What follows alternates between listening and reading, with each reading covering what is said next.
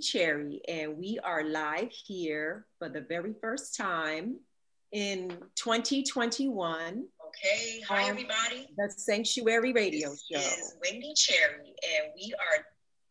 So, welcome. We have been through a lot since the last time that we've seen each other, and we have a lot of good information tonight. We are moving towards our 1-year anniversary of being on lockdown. And so that's a lot. And so what I wanted to do was to have some experts on to talk about what does that look like for us? What does, many of us have lost lots of things. We've lost people. And I'm saying that we also have a delay in the opportunities that we have had. I'm not saying we've lost any opportunities because we don't want to say that. What I'm going to say is that they will come back and they'll be better. But life has changed as we knew it. And that's painful. And that's scary. And there's a lot of uncertainty, but at the same time, there's also a lot of opportunity. So what I want to do is to give the ladies an opportunity to go onto their Facebook pages and to share this. I'm going to do the same. So give us a second and then we'll get right to it. All right. So please, this is going to be a great show as always.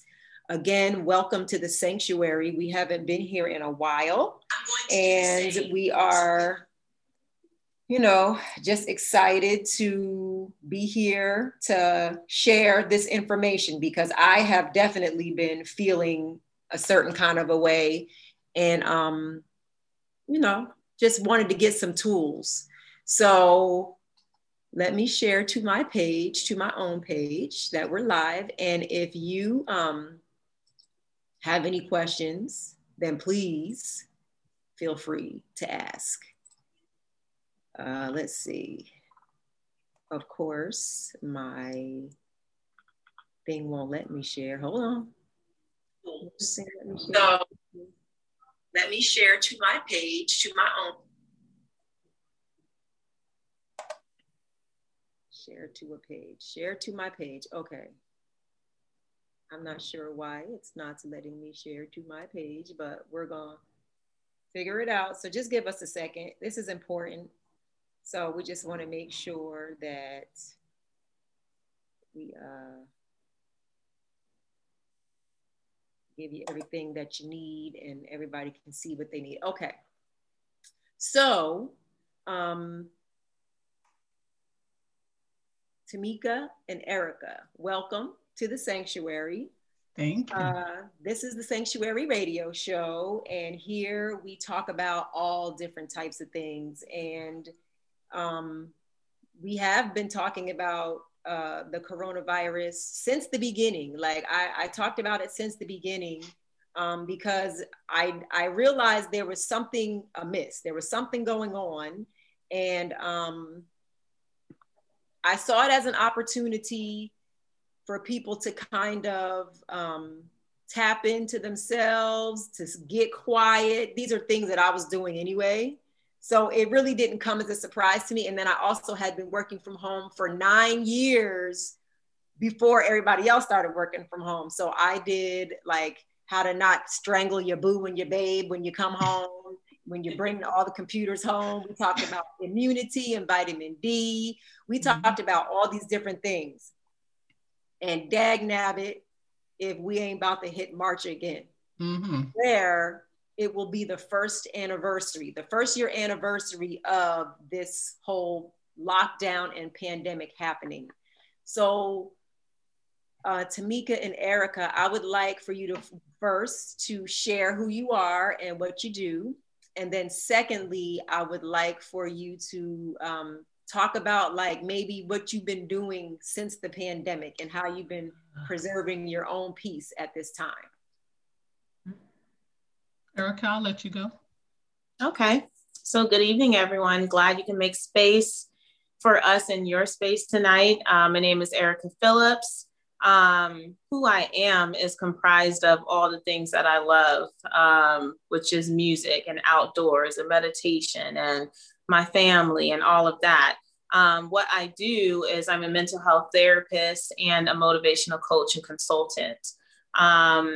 In regards to what I've been doing in terms of just keeping my sanity in the movement, all these moving parts, it's just really leaning into how I'm feeling, just day by day, moment by moment, and then leaning into the things that make me feel good, that bring me joy. Those characteristics are part of who I am, trying to stay connected and in touch with remembering those parts of myself. Wow, wonderful. So good evening, everyone. Hello, Facebook. My name is Tamika Tunsil. I am a licensed psychotherapist. I am also a clinical supervisor for a team of therapists.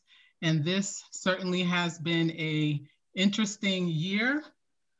Who I am, I would say, has changed a lot since this pandemic. This forced pause has really had me to stop and look at my identity that was often wrapped in what I do and who I serve and what organizations I'm in and what I do for friends, family, and all of that. And I had to stop and adjust and realize that I needed to do some self-check on who Tamika is and what that looks like when she doesn't have all that going on.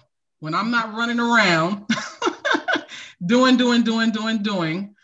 which I enjoy doing, but when I'm not doing that and I'm forced to stop for whatever reason, that was a shock for me. Like, okay, what now? So a lot of that has happened this year for me, including just figuring this whole thing out, right? As an essential staff, I still had to go in, and then we were able to transition to a hybrid model. So trying to figure that out and remain safe, and then just take care of myself in the process. And I realized that how I was doing that looks very different now. And I know we're going to have that discussion tonight, but how I was doing that and what I was doing looks very different. And it's not necessarily a bad thing. Right. Not necessarily a bad thing. For me, I was just launching a book. I had just released my book and I was on a tour. I had just come back from, so we're talking about grieving and grieving the bygone lives. Mm-hmm. Now, my life was fine before this. There always was room for improvement. I feel like I could always have something better, but I was pretty content and grateful and everything with what was happening at the time. And had just finished Atlanta, LA, and Richmond. And while we were in Richmond on this book tour, everybody was talking about this virus that's in China, right? But I think maybe a few cases had happened here. This was the end of February. This is Black History Month, around this time probably. Mm. And then my whole calendar of March was totally filled, including an opportunity to be featured at the Kennedy Center. So I was like, look, Ma, I made it. But the Rona, because that week of that event is when everything shut down. I was actually booked every single day of the week, and the weekend, that March 13, 15, 16 timeframe, shut down. So as time went on and I started to realize that we weren't going anywhere and everything was drying up and everybody was canceling and nobody felt safe, it also was sort of like a grieving process that I had to go through, because it's like, who, like you're just starting to catch momentum and then you're going out there. But then I realized it was the whole world. Like television production shut down, the Olympics shut down, the class of 2020, their school year was like shut down. So then I started to realize it was this societal grief that we were experiencing. So can we talk about what we're talking about is trauma, because we are all traumatized on some level. Now, I'm not sure if everybody realizes that they're traumatized, but on some level, whether you've lost parents or grandparents or loved ones or spouses, or you lost opportunities at that moment or whatever, we're all grieving. And so Can you explain to us sort of like what the traumas look like and maybe what they're called and what some of how everybody exhibits differently, but maybe some of the feelings that we could be feeling in our bodies that would let us know that we are holding in anxiety and we are traumatized. Anybody can take the question. Right. You want me to start? Yeah, sure. Okay. I think, because I know we're trying to be very conversational about this. People think grief and they associate that with what we know to be like primary loss, right? Loss of a loved one, major life event and stuff. But we don't think about secondary losses like what's happening now.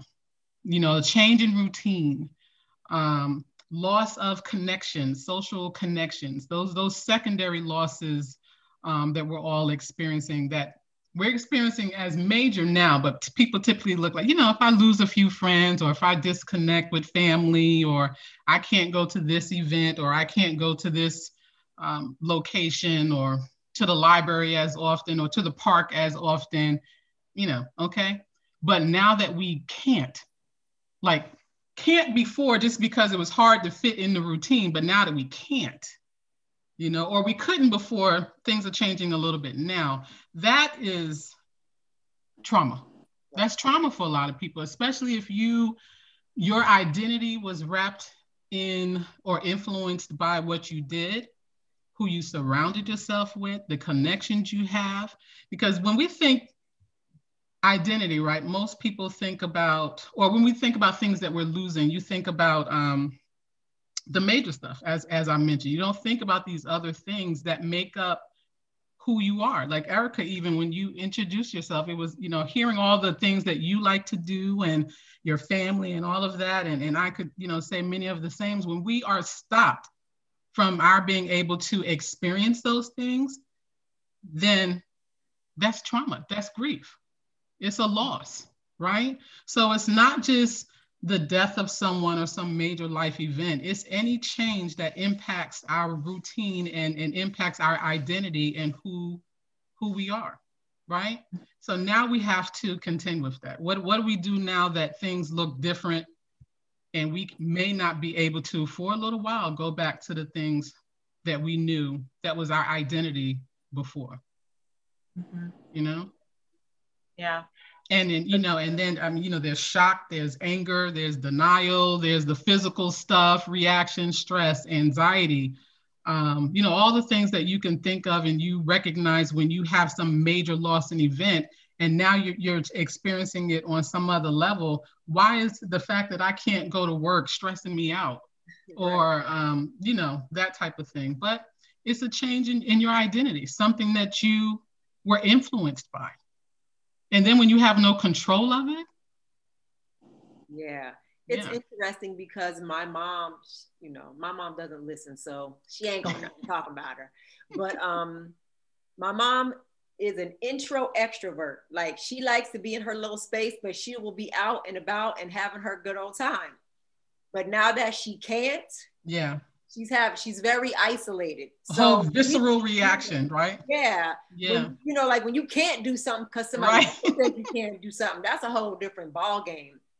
And so for us, we didn't see my mom from December of Christmas of 2019, until September. And we pretty much bum rushed her in September because the line that was in the sand for me was July, which is her birthday. We always go to Jersey in July. We always celebrate her birthday. We always go see my siblings and my friends.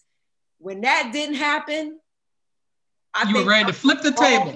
Yeah, I was like balled up, getting a little self-soothing with my thumb in my mouth, like what? Right. But by September, I was like, we coming. We 95 south, 95. Your brain went from 0 to 10, catastrophizing that one time to we'll never be able to do this again. Because that's what we do, right? Yeah. Yeah. My mom is a little bit older. And so I was afraid, like, am I going to see my mom again? This is like, let's just go for it. We going. Because we don't know what's going to happen. So I kind of chuckle at her. So my daughter has done 2 surprise, just stand on grandma's steps one on Christmas Day and one on Valentine's Day. From down here, she went to Jersey and she just did it because we need to see her. She's not a video person. But I'm realizing that it's causing a lot of like pain for me because I'm used to seeing my mom, you know, occasionally when we go up there for the holidays, but to not be able to see her because she's like, stay away. Yeah. She like, stay away. And so that's another level of grief. So I know that in trauma, I know that I hold the grief and trauma in my cheeks. I have ground out my teeth. You know, I wear a night guard now, but I hold all of the stress. When I know I'm stressed, it's in my neck, it's in my shoulders, and then I get real stiff and I have to always catch myself. So that's kind of like an example of how, you know, I'm managing it or holding it in my body. So Erica, what do you think? Yeah, I think you guys hit on what this collective experience has been. This grief and mourning process has been about a power and control situation, right? It's one thing to make the decision that I'm not going to do X, Y, and Z, or I don't feel like it or whatever. It's another thing to have that power and control taken away from you. I think that's the part that collectively a lot of people are having a challenging time with swallowing. You hit the nail on the head, Tamika, by saying just grieving the loss of identity. Grief surpasses beyond just death. It's lost relationships, it's of, you know, employment, it's loss of the ability to move the way that you want to move. It's all of those things. And so then if not addressed, right, it just sits with you. Trauma, we talk about trauma stays stored in the body. You avoid something, you resist it, it persists. So I think this has been a season where a lot of people are confronted with a lot of things in their life. A lot of things are revealed to you because we were all kind of put in this collective timeout. I think the other day I was describing on social media, feeling like being grounded back in the day when I was a kid. Like, can I go outside and play with my friends now? Like, I'm tired of being, you know, in the house. And so I think that is, you know, those are the things that is hard to swallow. I know for me personally, what has been revealed, like big time, is such a vulnerable space is the parenting piece. I realized within this where my strengths lie as a mom and where my weaknesses lie as a mom. And what do I do with that? Because the weaknesses were blown all up in my face. But I was just like, man, I'm not the mother that this 24/7, but the perception and the collectively using in society is that, you know, as a mom, you should be available 24/7, you know, for your children. But then where is the space for you to recoup? And so the activity, the planner, like we're traveling, we're destination, we're going to go yesterday because it was so nice. We threw everything to the wind, took a couple of chunk of hours, went hiking over on Roosevelt Island in DC. Like those are the things that I do. In the house, I realized was revealed to me as a mom, want to retreat. And that's my space and time to recoup. And it flip-flop. My husband is the one that he's good with them, like in the house. In the house, I'm like, hands off. If I'm not in session with clients, like I kind of want to, you know, just retreat word, but that can't, I had to find, well, not find, I'm still working through that, trying to figure out that. So I was going to say, tell me the answer then. I'm still working on that. But I think various things for various people have been revealed to them during this time because we've all been forced to sit down. And when you sit still, then you can start to see and reflect and think about things. It's interesting because my daughter is class of 2021. So even though class of 2020, it happened to them, they still had the whole first part of their year, maybe 3/4 of this year to be able to do the things of football games and all these different things. But she is in a situation where class of 2021, they've been all over the place, half hybrid, half coming in, then stay home because somebody got sick. It's been really a roller coaster. But the interesting part of it is that she's on the honor roll this year. She hadn't been before because of just whatever. There were lots of different stresses and things of the getting up early, the traveling across town and doing whatever she had to do to go to school. So but I too have figured out myself as a mom a little bit better. I always work from home, so I'm comfortable in that space. But separating the time when I'm working to when I want to just relax. So I actually had never really binged watched a whole bunch of shows on Netflix before, but I've watched a few different things, and then I watch them with my daughter. And I don't know if you all have seen this meme, but I think it's a TikTok. It's the funniest thing. Like, I had a whole belly laugh. My daughter is a bat. She stays in her room. It's sunny outside. She got the curtains down. She stays in there on the phone, on her laptop, and it drives me crazy. But this this TikTok says, I thought I wasn't your little friend. Why don't you call Miss Shirley and Miss Barbara? Because now I'm trying to like snuggle. Let's watch All American. Let's watch Never Ever Have I Ever or something. Right. So I can get that touch. Yeah. Because she's a hugger, I'm a hugger, but that human touch, that isolation, those things, non-sexual touch for couples, right. Like, we haven't been able to do that because they keep saying to social distance. I think it's a physical distance thing. I don't think it's a social thing, because we are social beings. Mm-hmm. Yeah.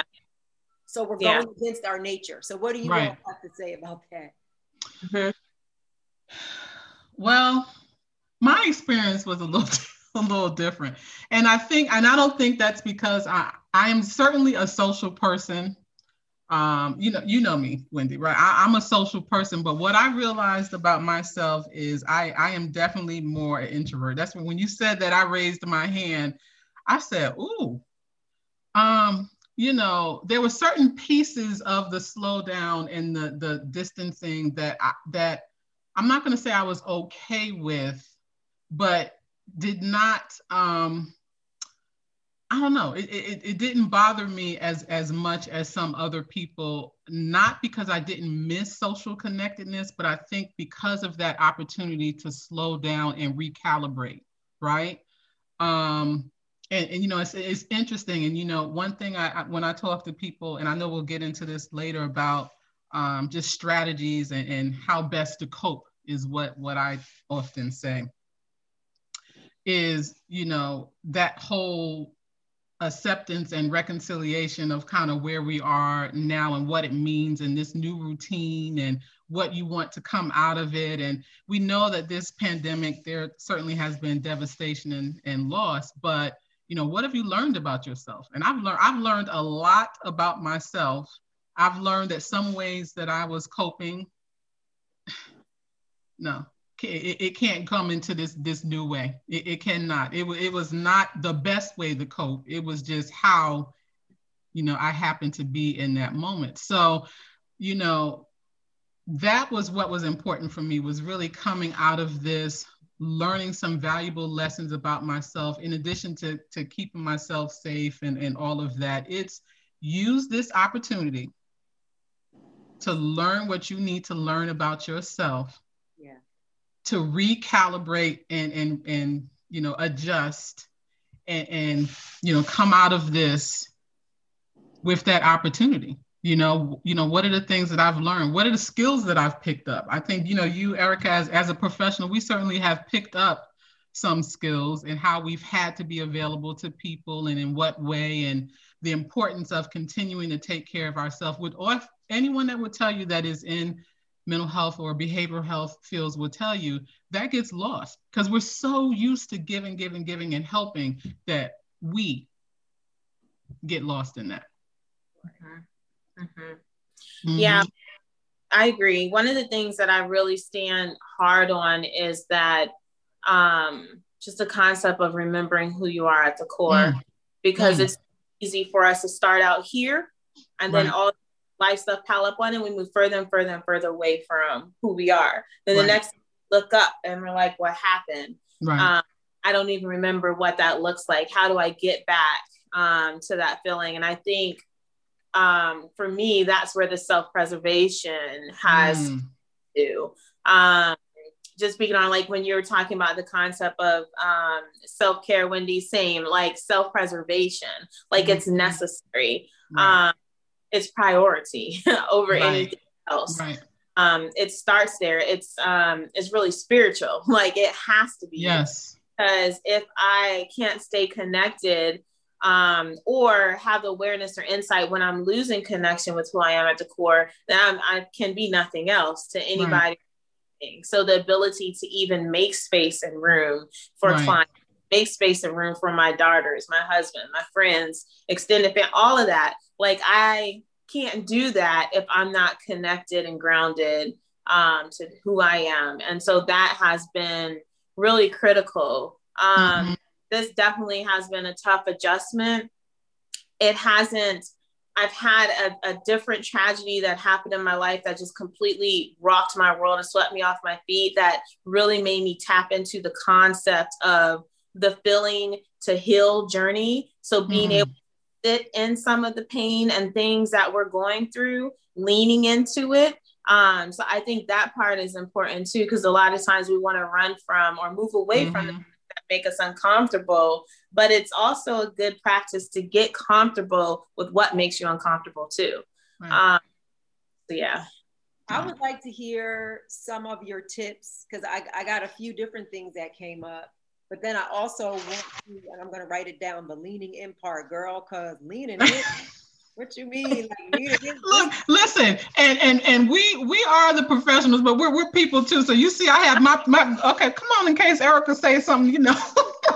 Yeah, so I want to know what that looks like. Like, listen, like, right? Yeah. So I talk about this concept with clients about flushing out the pain. So what are pain points? What are your pain points right now in your life? What does that look like? And you can look at it as like the analogy when we're talking about setting a table and having a plate. What's on your plate? Things that are on your plate, do all of them need to be there right now? Because sometimes priorities all mixed up and jumped up and all over the place, right? So what can you take off of there?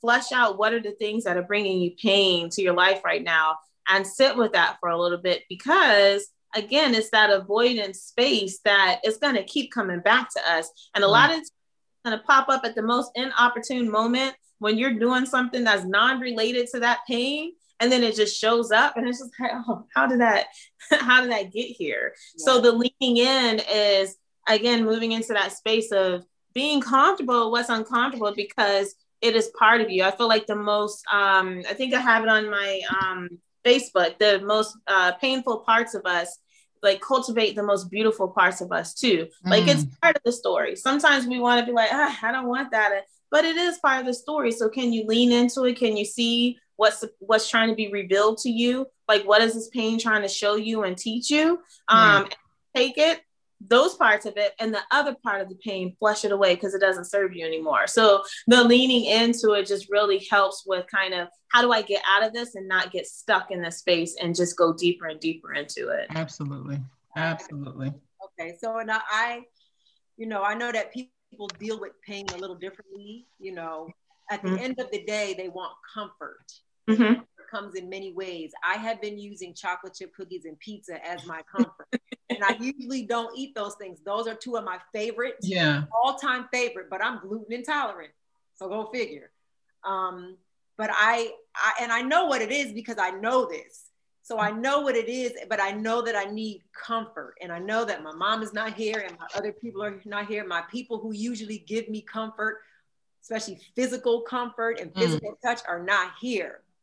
So I've been heading to Wise Guys because they the only ones who got that good New York, New Jersey pizza. Hey. Then I've been getting the gluten-free cookies, which are not really that good, but I'm trying to do good. I'm doing the best I can. Still on the self-preservation. But I know that people drink it away, smoke it away, like Solange, like sex it away, buy it away.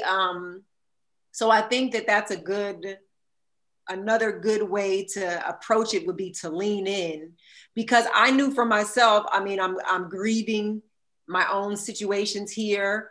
Life is changing and whatever, but I intentionally did not choose some other vices to try to soothe myself, because I knew that I was going to have to deal with it at some point. So I was just like, I'm gonna stand here, and you know, like you see on TV, you standing on like a rock and like the water's hitting you, the winds and everything. I was just gonna have to feel it out, and that's not easy. It doesn't feel good, but I felt like it was just something I had to do.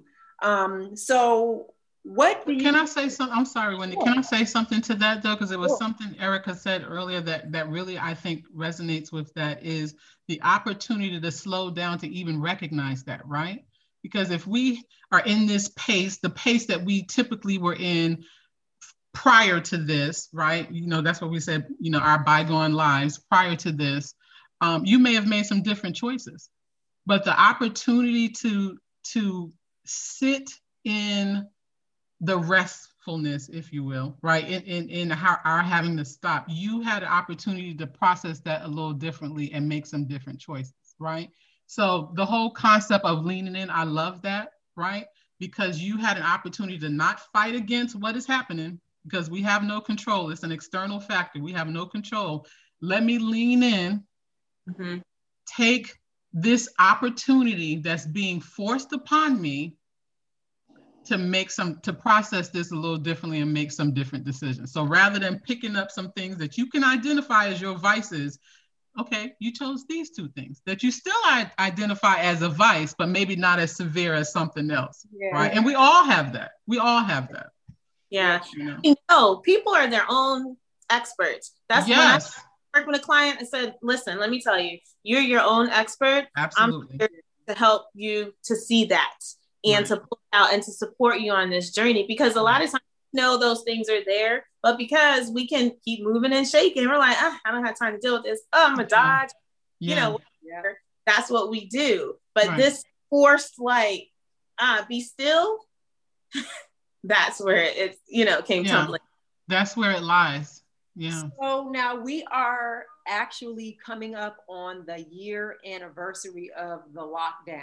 And when everything kind of changed and everybody's lives changed, some people became gazillionaires, some people lost their homes, some people lost everything, and some people got married and had babies. I mean, there's all different types of things. Right. What kind of strategies, and because I was listening to this, and what made me want to do this show is I knew it, but I heard this show on NPR, and the woman who created, I guess, the 7 steps of grief, which I don't know how many steps there are, but 5 to 7, she's the one who created it. But what she said was that the perception was that you go through these steps and you're done. And she said that's not what she meant. So she has spent the majority of her career trying to let people know that it comes in waves. Right. It doesn't just stop after you hit the 5th step or whatever. Right. So can we talk about the, you know, the steps of grief? People are grieving all different types of things, and strategies that you all would give your clients to, or maybe you've had to deal with grief. Right. Yeah, I'd like to talk about that. Right. You know, it was a friend of mine, Carmen, she's actually, you know, one soror too, that said something that just resonated to me earlier today. Grief is the new pandemic, right? You know, as we're coming out of this, and I want to, you know, give her credit out, you know, of saying that. But when she said it, I said, ooh. Wow. Right. You know, grief is the new pandemic that we're having to deal with. So, you know, and I'm no expert on grief, but, you know, 5 stages that we typically know, right? Denial, anger, bargaining, despair, acceptance, right? And then I think, you know, there have been some additional stages, 5 to 7, but you're right. I mean, it's fluid, and, you know, it ebbs and flows, right? You can find yourself in a place of acceptance, and then something happens, or another tragedy or loss happens, and then you get kicked back. But that's just kind of the nature of life. Like, we go through our life. If there's anyone who hasn't experienced loss or grief, please tell me what that formula is. Well, this is what the old people say: just keep living. Just keep living, right? Just keep living. Yep. So, you know, a couple of things that I I know when I'm journaling and processing myself, and even when I'm talking to other people that are asked, and I wrote things I wanted to be sure, have I accepted where we are now? Okay. We're coming up on the year. Have I really accepted where we are now and what is happening? How am I coping? Am I coping well? Right? Because coping is stress management, right? That's our defense. That's how we manage things. Doesn't necessarily mean that we've been doing it well. But the good thing about that is we can attend to that, right? If we haven't been coping well, we can work through that. That we can deal with. As long as you know that you're not coping well, right? We can work through that. Is this routine that I'm having to develop now, is it working for me? Is it working for us? My family. What's the one thing that I have more time for now that I didn't before? And just, what is something that I've learned about myself? You can ask this about yourself, your spouse, your children. As Erica said earlier, she learned a lot about herself in her home, outside of her professional self. I've said the same, you've said the same, Wendy. What daily habit am I excited to keep up with? For me, and I'm going to start using self-preservation that you said rather than self-care, because that's powerful.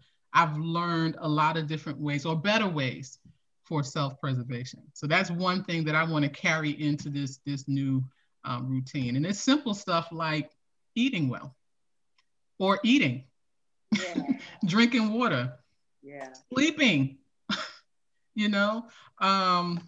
getting fresh air, sitting down and exercising, the simple things that we think about. There's a lot that I can add to that list, but I'll come back to it. I'll let Erica have an opportunity to share. So I'm going to touch just briefly on the grief part. I think it's good to, one, just be mindful about how are we navigating the expectations of what it looked like, right? Totally love, it all makes sense. The 5 to 7 stages and all that to get that level of kind of just awareness and insight, but also know that all of that wrapped up is going to look different for every single person, depending upon, what's happening in their world, the type of grief that they're experiencing, all of that. And I use this analogy about an elevator that's out of control, like an out of order elevator, where you get up and you're like, yeah, today I'm going to the 12th floor, I'm going to the penthouse, and you push it and you end up on the 3rd floor.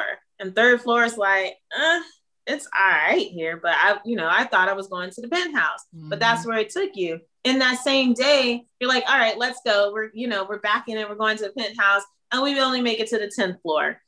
Okay, this is what we got, right? So you're just doing it. The next day, you end up in the basement, and you're like, how did I get here? You hit multiple floors, in one day, and that's okay. So just kind of changing that narrative about what your grief is supposed to look and feel like, because it's going to look and feel different, from every moment.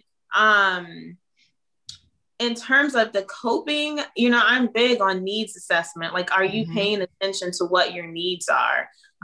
What does that look like right now in this moment?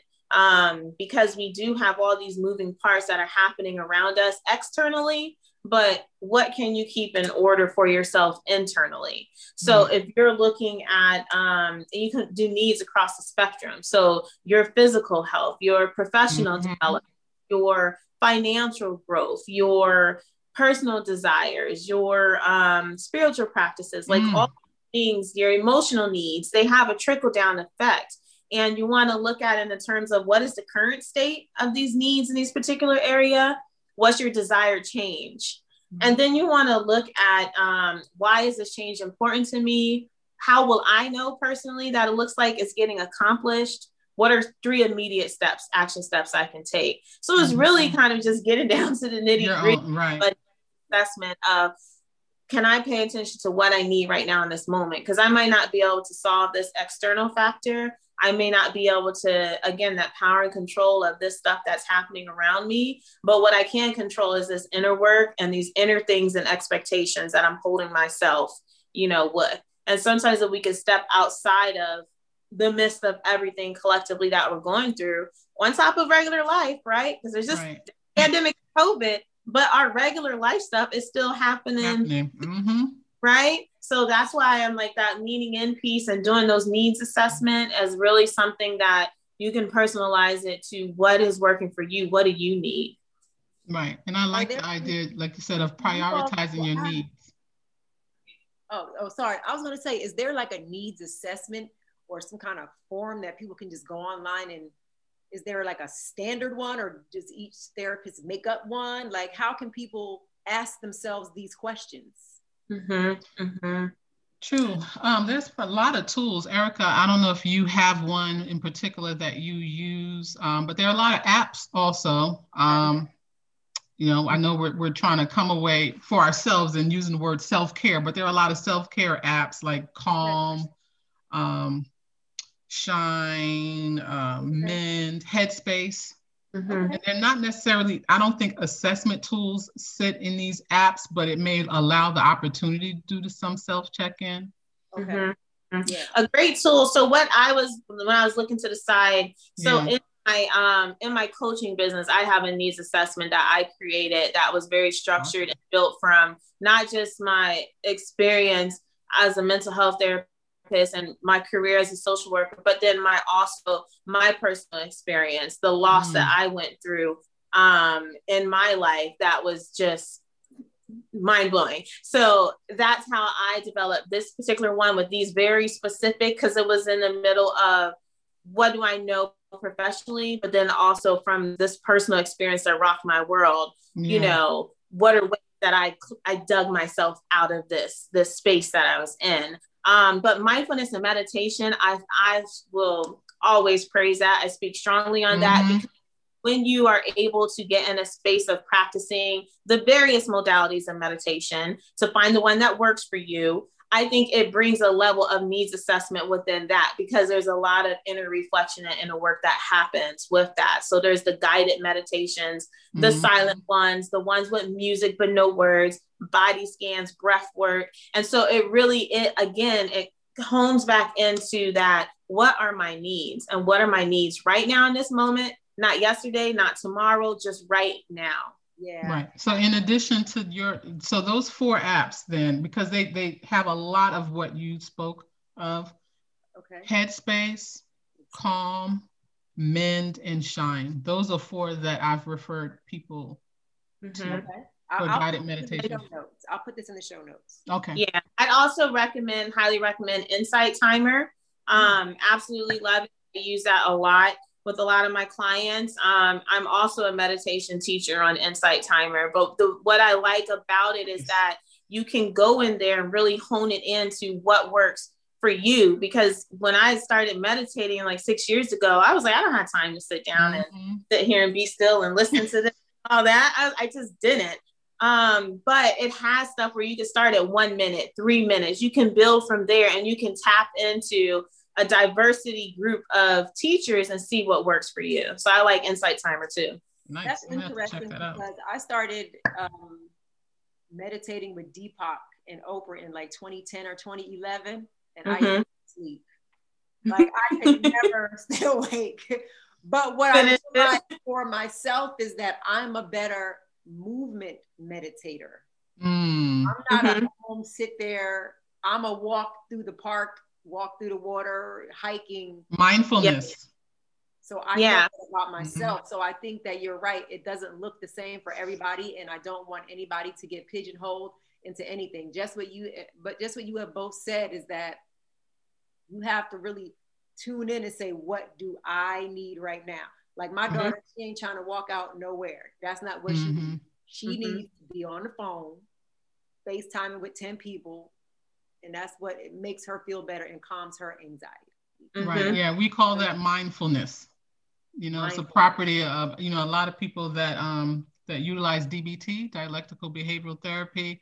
Mindfulness is a big part of that. So we, you know, in our groups, we'll do mindful eating, mindful walking. Mindful, and you know, so people, we know what to do for the greater part to take care of ourselves, right? Like doing the needs assessment and what we need.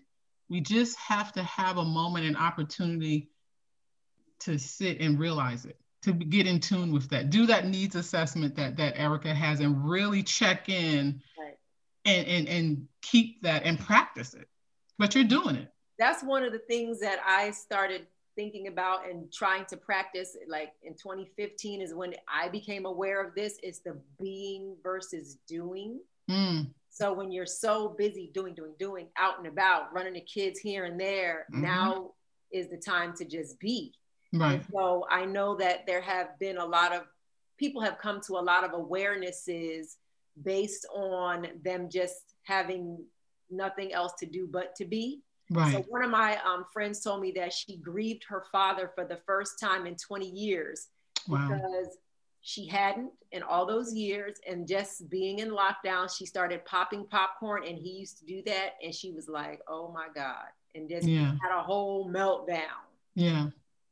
So I think, you know, like you're saying, this is the time for us to really try to unpack what we're feeling, because I also heard on NPR, which is my favorite radio station, is that we are experiencing this kind of like a group trauma, and it will sit in our bodies depending on how we individually decide to process it or not for the next 15, 20 years. Like, absolutely, these babies will be the Generation Q babies, the quarantine babies, and they will be experiencing things like the World War II babies did. Like, my mom is a World War II baby. She liked to hold on to stuff. Yeah. Or like to talk about stuff. It's the silent generation. So each generation, you know, we're Gen Xers. So we were like the crack and the MTV and the space shuttle blowing up. These things are imprinted into us. And we know epigenetics, it's in the womb. These pregnant moms during this time, some of them are joyful, some of them are not so joyful. Yeah. Because of the unknown. So what can we tell even parents on how to keep an eye on their children and make sure that in addition to them getting some self-preservation, that they do so for their kids, because their kids don't have an idea of what's really going on, except for they don't feel that good. What do you think? Having two young girls at home, I'd say don't discount a child's voice. Children grieve. So don't discount their voice. Don't underestimate what they see, observe, hear, what they understand and know. Have those conversations with them. Of course, each family and household, they got to do it to the level of comfort for them. Being straight up is a really good practice, and keep it developmental. You know, of course, everybody knows their child and what their capacity is in terms of how much or how little they can handle, or how much or how little they should know. But be open to those conversations. Just don't ignore the fact that they aren't experiencing the same abrupt change that we're experiencing too. Yeah. Right. You know, and I'll add to that, let them contribute to what this new normal will be for them, right? Let them weigh in. Our kids have voice. Yeah. You know, let them weigh into, you know, don't just, I know best as parent, and this is the new routine and this is what we're going to do, and not have them to have their voice at the table and weigh in on what things should look like now. Yeah. Well, I know for myself, for my daughter who turned 18 during the pandemic, and like I said, this is her year to graduate. Yeah. Lots of emotions. And so, you know, one day she was just like, I'm not feeling whatever. I'm like, well, open up the daggone curtains, because you have control over some things, you know what I'm saying? So control what you could control. You could control getting up out of the bed and getting some vitamin D. Right. You control walking with me into the woods, you know? So like sometimes I have to pull her along, and then when she gets out there, she's like, Mom, this was great. I'm like, yeah. Right. Well, we've been talking a lot, and I've been listening a lot more than I usually do, because usually I'm just like, But I've been listening because, you know, because I study health, and because I try to stay current on the mind, body, spirit part of it. I heard somebody say that, you know, the teenagers are having a lot of trouble because they don't have control now, not like we do. I mean, they don't even know. We don't know what's happening, and we don't have control over it either. We're doing the best we can, but they really don't have any control because they don't have autonomy over anything. And so I've been really trying to listen to her and to try to just let her say what she has to say. And I've been letting her get out a little bit more. Like she's been able to go to Jersey and do things, because I also know that mental health is probably just as dangerous. You know, poor mental hygiene is as dangerous as COVID. You know what I'm saying? So we in here doing these vitamin C's, these zincs, and vitamin C's and whatever to try to make sure that our immunity on all levels is as supported as we can be. And so, what do you think about spirituality? I know you were talking about meditation. What do you think about spirituality in whatever way that looks like for you? How do you talk to your clients about that? Yeah. On my end, I mean, spirituality to me is the equivalent of hope, right? Like, I think that hope is one of those big things that when someone loses hope, we're in a dangerous space. Yeah. And so a lot of times spirituality is connected to that, because you're talking about someone being connected to something that is beyond them, that's beyond us, that's beyond sight. Like it is a belief that they hope in, and that's what they connect to. So, and everyone's spirituality looks different, as you said, Wendy. And so it's having that conversation, what does that look like? I think a big part of all of this is that communication piece. So I really like that you said that, you sit with her and talk with her and then also listen. Like people want to be seen, heard, and validated. And so I think spirituality ties into that in a big way, because people are able to feed into that and get something out of it. So, I mean, it's not a space that's, off limits. It's a space that's definitely spoken on, when I'm engaging with clients to see what does that look like for them. Are they still in that hopeful space? Just checking. Right. And I took pause because I'm just thinking back. What I've recognized this year is a lot of people really questioning their connection spiritually, whatever that looks like. Like, why is this happening? How is this happening? A lot of questioning, right? And just allowing the space to be able to process that amongst many things, and allow people to go through that process and examine and really unpack and peel that back. But definitely in this year, thinking back we're in 2021 now, but you know what I mean, coming up on this year of COVID, a lot of spiritual questioning, I guess, if that's the best way to phrase it, and even anger around that. That in itself, I mean, we talked about grief and the stages of that, and recognizing that it's okay to question and be angry and really look at what this means for you now, and then of course, having to stay home, people feeling disconnected from their personal spiritual source. Again, something about being in person, whatever platform you visit. A lot of people, that being taken away, it's kind of like, what now? And even though we can do, obviously, Zoom now, and a lot of people are, watching online or whatever their connection is initially, big shock, right? Because that was a loss.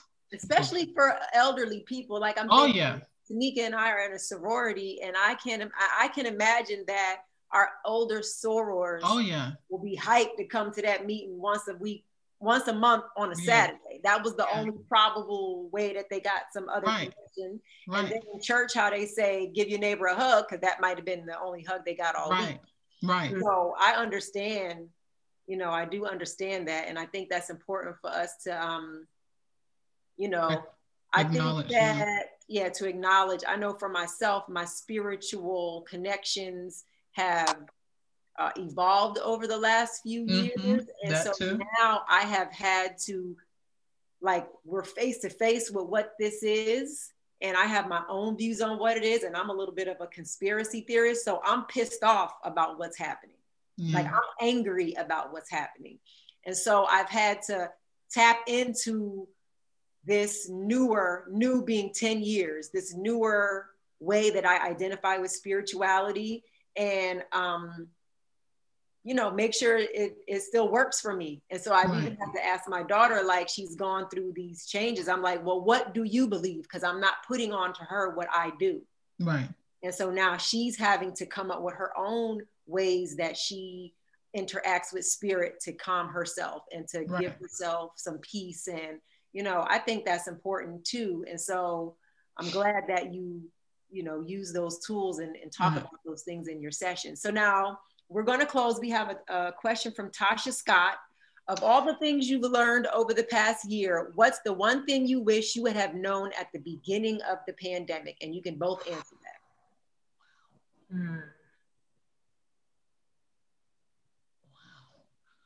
Ooh, say that one more time. Look, okay.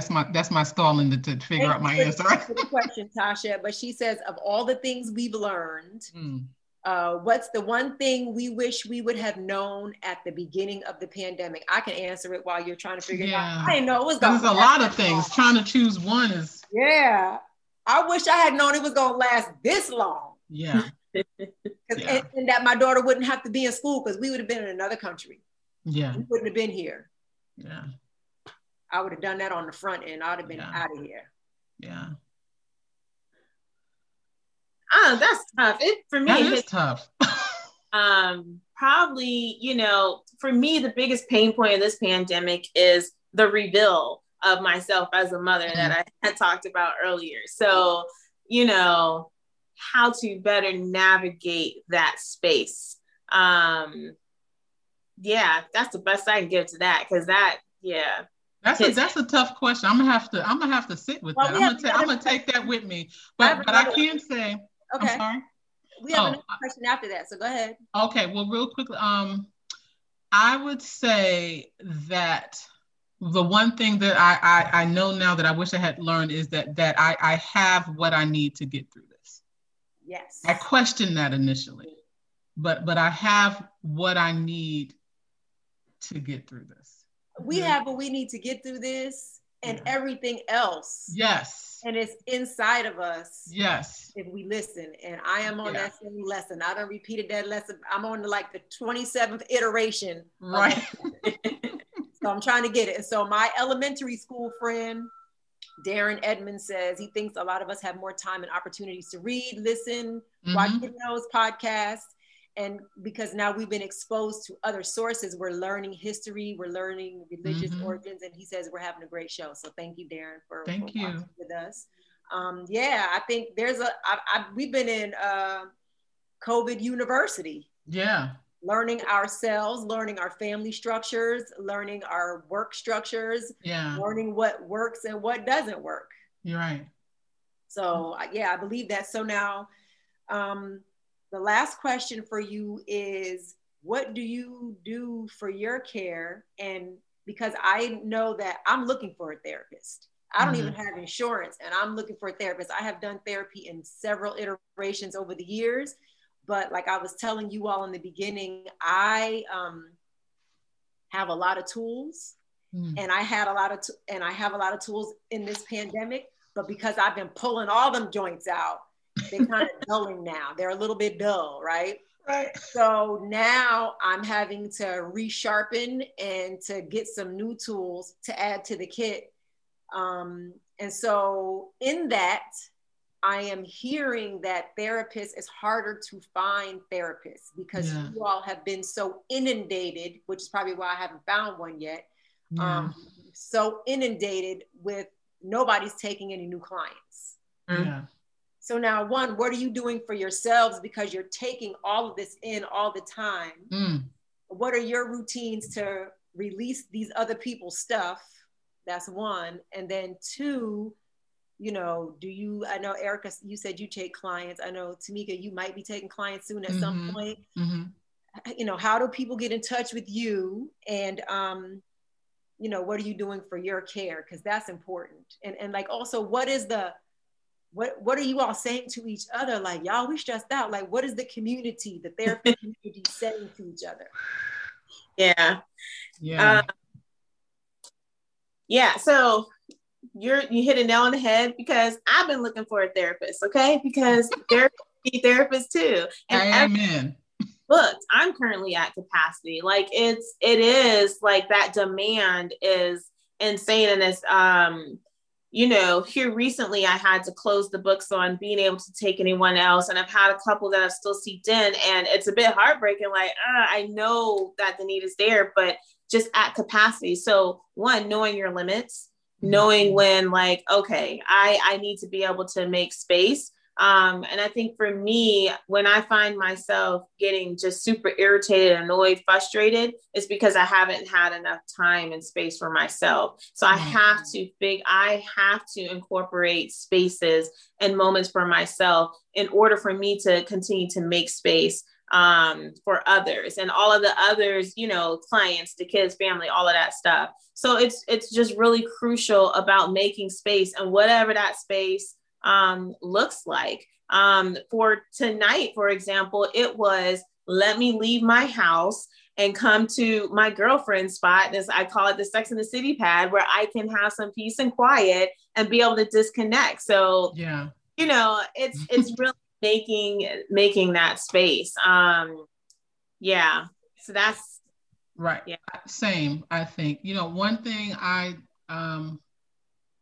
that's been important for me, using peer resources. So that's been, because I sit in a lot of different settings, right? So, and then I'm trying to even launch my own setting because the need is growing so much in the community. And, I feel some responsibility around that. So I'm trying to, build my networks. Like, I definitely will hang on. I'm already familiar with a practice that you're with, but, building my network so that I can refer out to people when I can't take them on.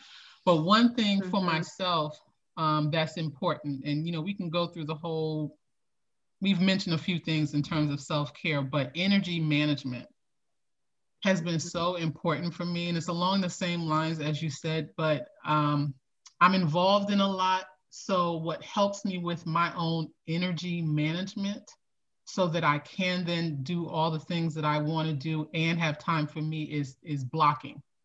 I am a time blocker, and I block time, including my off the grid moments. I will block out naps. I will block out just time to stare at the wall if I need to. And that's okay. And I used to feel so guilty about that. I used to feel so guilty about not being available to everyone and everything. So now what's important to me is energy management and blocking out time for the things that I need to do, my responsibilities, but also responsibilities to myself. Yeah. I love that you said energy management. I just wanted to add real quick that it's so important. And even like the energy in terms of content that we take in. Right. So what we're reading, what we're listening to, who we're sharing space with, and who we have in here, like all of those things in terms of energy management, I think is definitely crucial during this. Oh, the news. Yeah. Yeah, I don't watch that. And I mean, I think always during this situation, and then specifically when it came to the persistent racism that we've been seeing in the election cycle, that steady diet of that is traumatizing. And I keep telling people, you're re-traumatizing yourself. You have control over watching that. So never call me talking about, did you see? No, because I will be the one who didn't watch it, because that's me controlling my energy. You know what I'm saying? I will block my news time.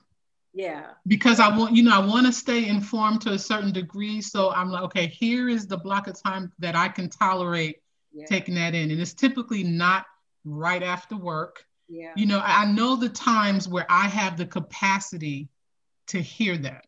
And that's another valuable lesson that I learned this year, is that I schedule-wise, I'm like, ooh, wow, I was really piling some things on, and I didn't have the capacity for those things mentally and emotionally in that moment. Something about this has got to change. Well, if you have an iPhone, they have that, it manages how long you've been on social media and how long you've been on all these different things. And so I started only giving myself a 3-hour limit between all of the 3 things, the platforms that I use. and I have a class every night for an hour. So half the time that's a part of the hour. Yeah. So I have to really be careful, but it'll shut you down. It'll allow you to go outside of it. But if it shuts you down, then I'm like, then I don't need to be on it anymore. You know what I'm saying? Besides you posting for work or posting for whatever you have to do. Have you all heard of the NAP ministry? Do you follow the NAP ministry on Instagram? I feel like I do. It's like every Black woman, every Black person, you must follow the NAP ministry. But that daggone algorithm, I barely see anything. So I'm gonna have to fix that. The NAP ministry, because it talks about how, you know, we are still colonized. And so our brain is to do. Even in the pandemic, Black mamas are still trying to make everything happen.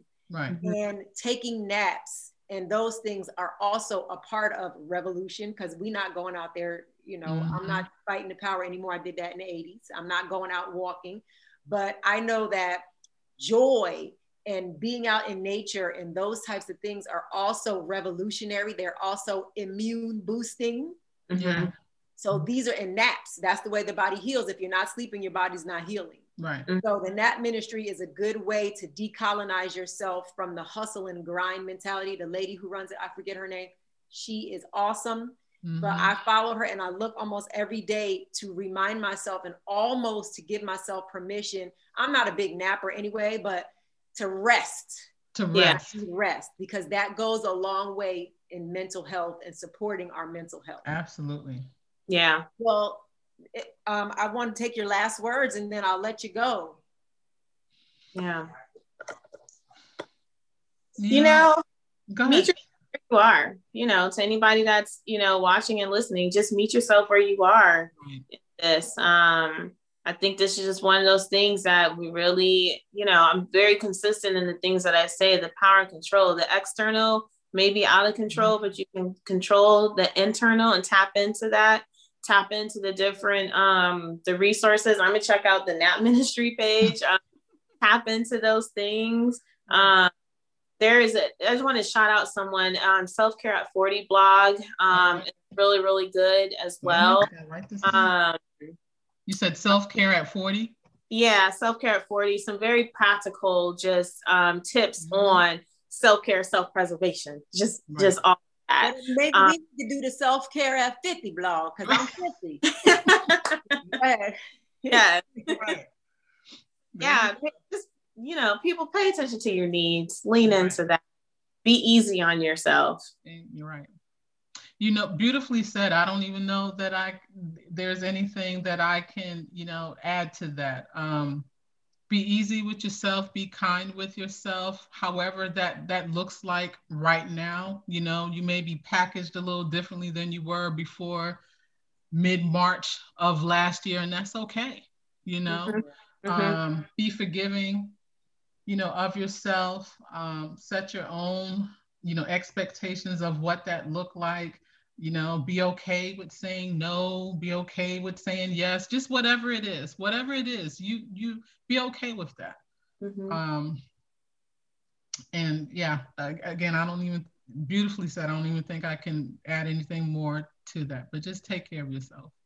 So what I'd like to end with, well, my friend Darren is saying that he definitely has a time of social limit. He limits his social media and how people access him. He's also a pastor, so he's pouring into other people, but mental health is a priority, and his wife knows that he needs a certain amount of time every day to wind down. So I think that's important. I think just communicating with the people who are in your home, right, you know, about what you need. And if you could think of your body, you know, this is to everybody. If you can think of your body as a tape recorder, it is recording all of your emotions and your conscious and your subconscious, your body, all your organs are absorbing all of these things we're feeling. It absorbs the good and the bad. Right. So, can I add one thing to that? Sure. Set your office hours. That's one thing that I had to do for many of my responsibilities. I had to set my office up, the downtime, the off the grid moments. But in that evening, once have done my day and all the extra stuff that I do after, everyone who I think knows me now, they're used to not hearing from me after a certain point. Yeah. Even, you know, because I have to have that downtime, Yeah. you know, of self-care. Yeah. So yeah, I mean, that's important. Boundaries. Yeah, Setting healthy your boundaries. is important. Yeah. And but just making sure that, because when we don't, like historically, Black women haven't been able to set their own boundaries in all different ways. You know, everybody hasn't had that privilege, especially if they're a spouse and a mom and a worker and all those things. Right. So your body is really a tape recorder. It's recording the things you say to yourself out loud, the things you're feeling, and then the energy that's coming towards you, negative and positive. And though it might not feel like it's affecting you now, the body keeps the score, and then it'll pull up the score sheet in front of your face later. So think about, you keep going and you're doing your credit card, but that bill comes eventually. Well, we have to do that with all this Zooming. And so, just be really careful and use all these tips. It's going to take me probably another day to add in all the notes that I wanted to. Tamika, if you can send me some of the notes, and Erica, if you can send me some of the information, and I'll put a few things in, but you need to watch the show, because we did a good job of laying it all out. I want to thank you all for coming, Erica and Tamika. Thank you, Tamika, for helping me co-produce. Like I said, Tamika is the only person on the planet who's listened to all my shows twice, so I appreciate you. I do. And she read my book, and she talked about my book, so thank you so much.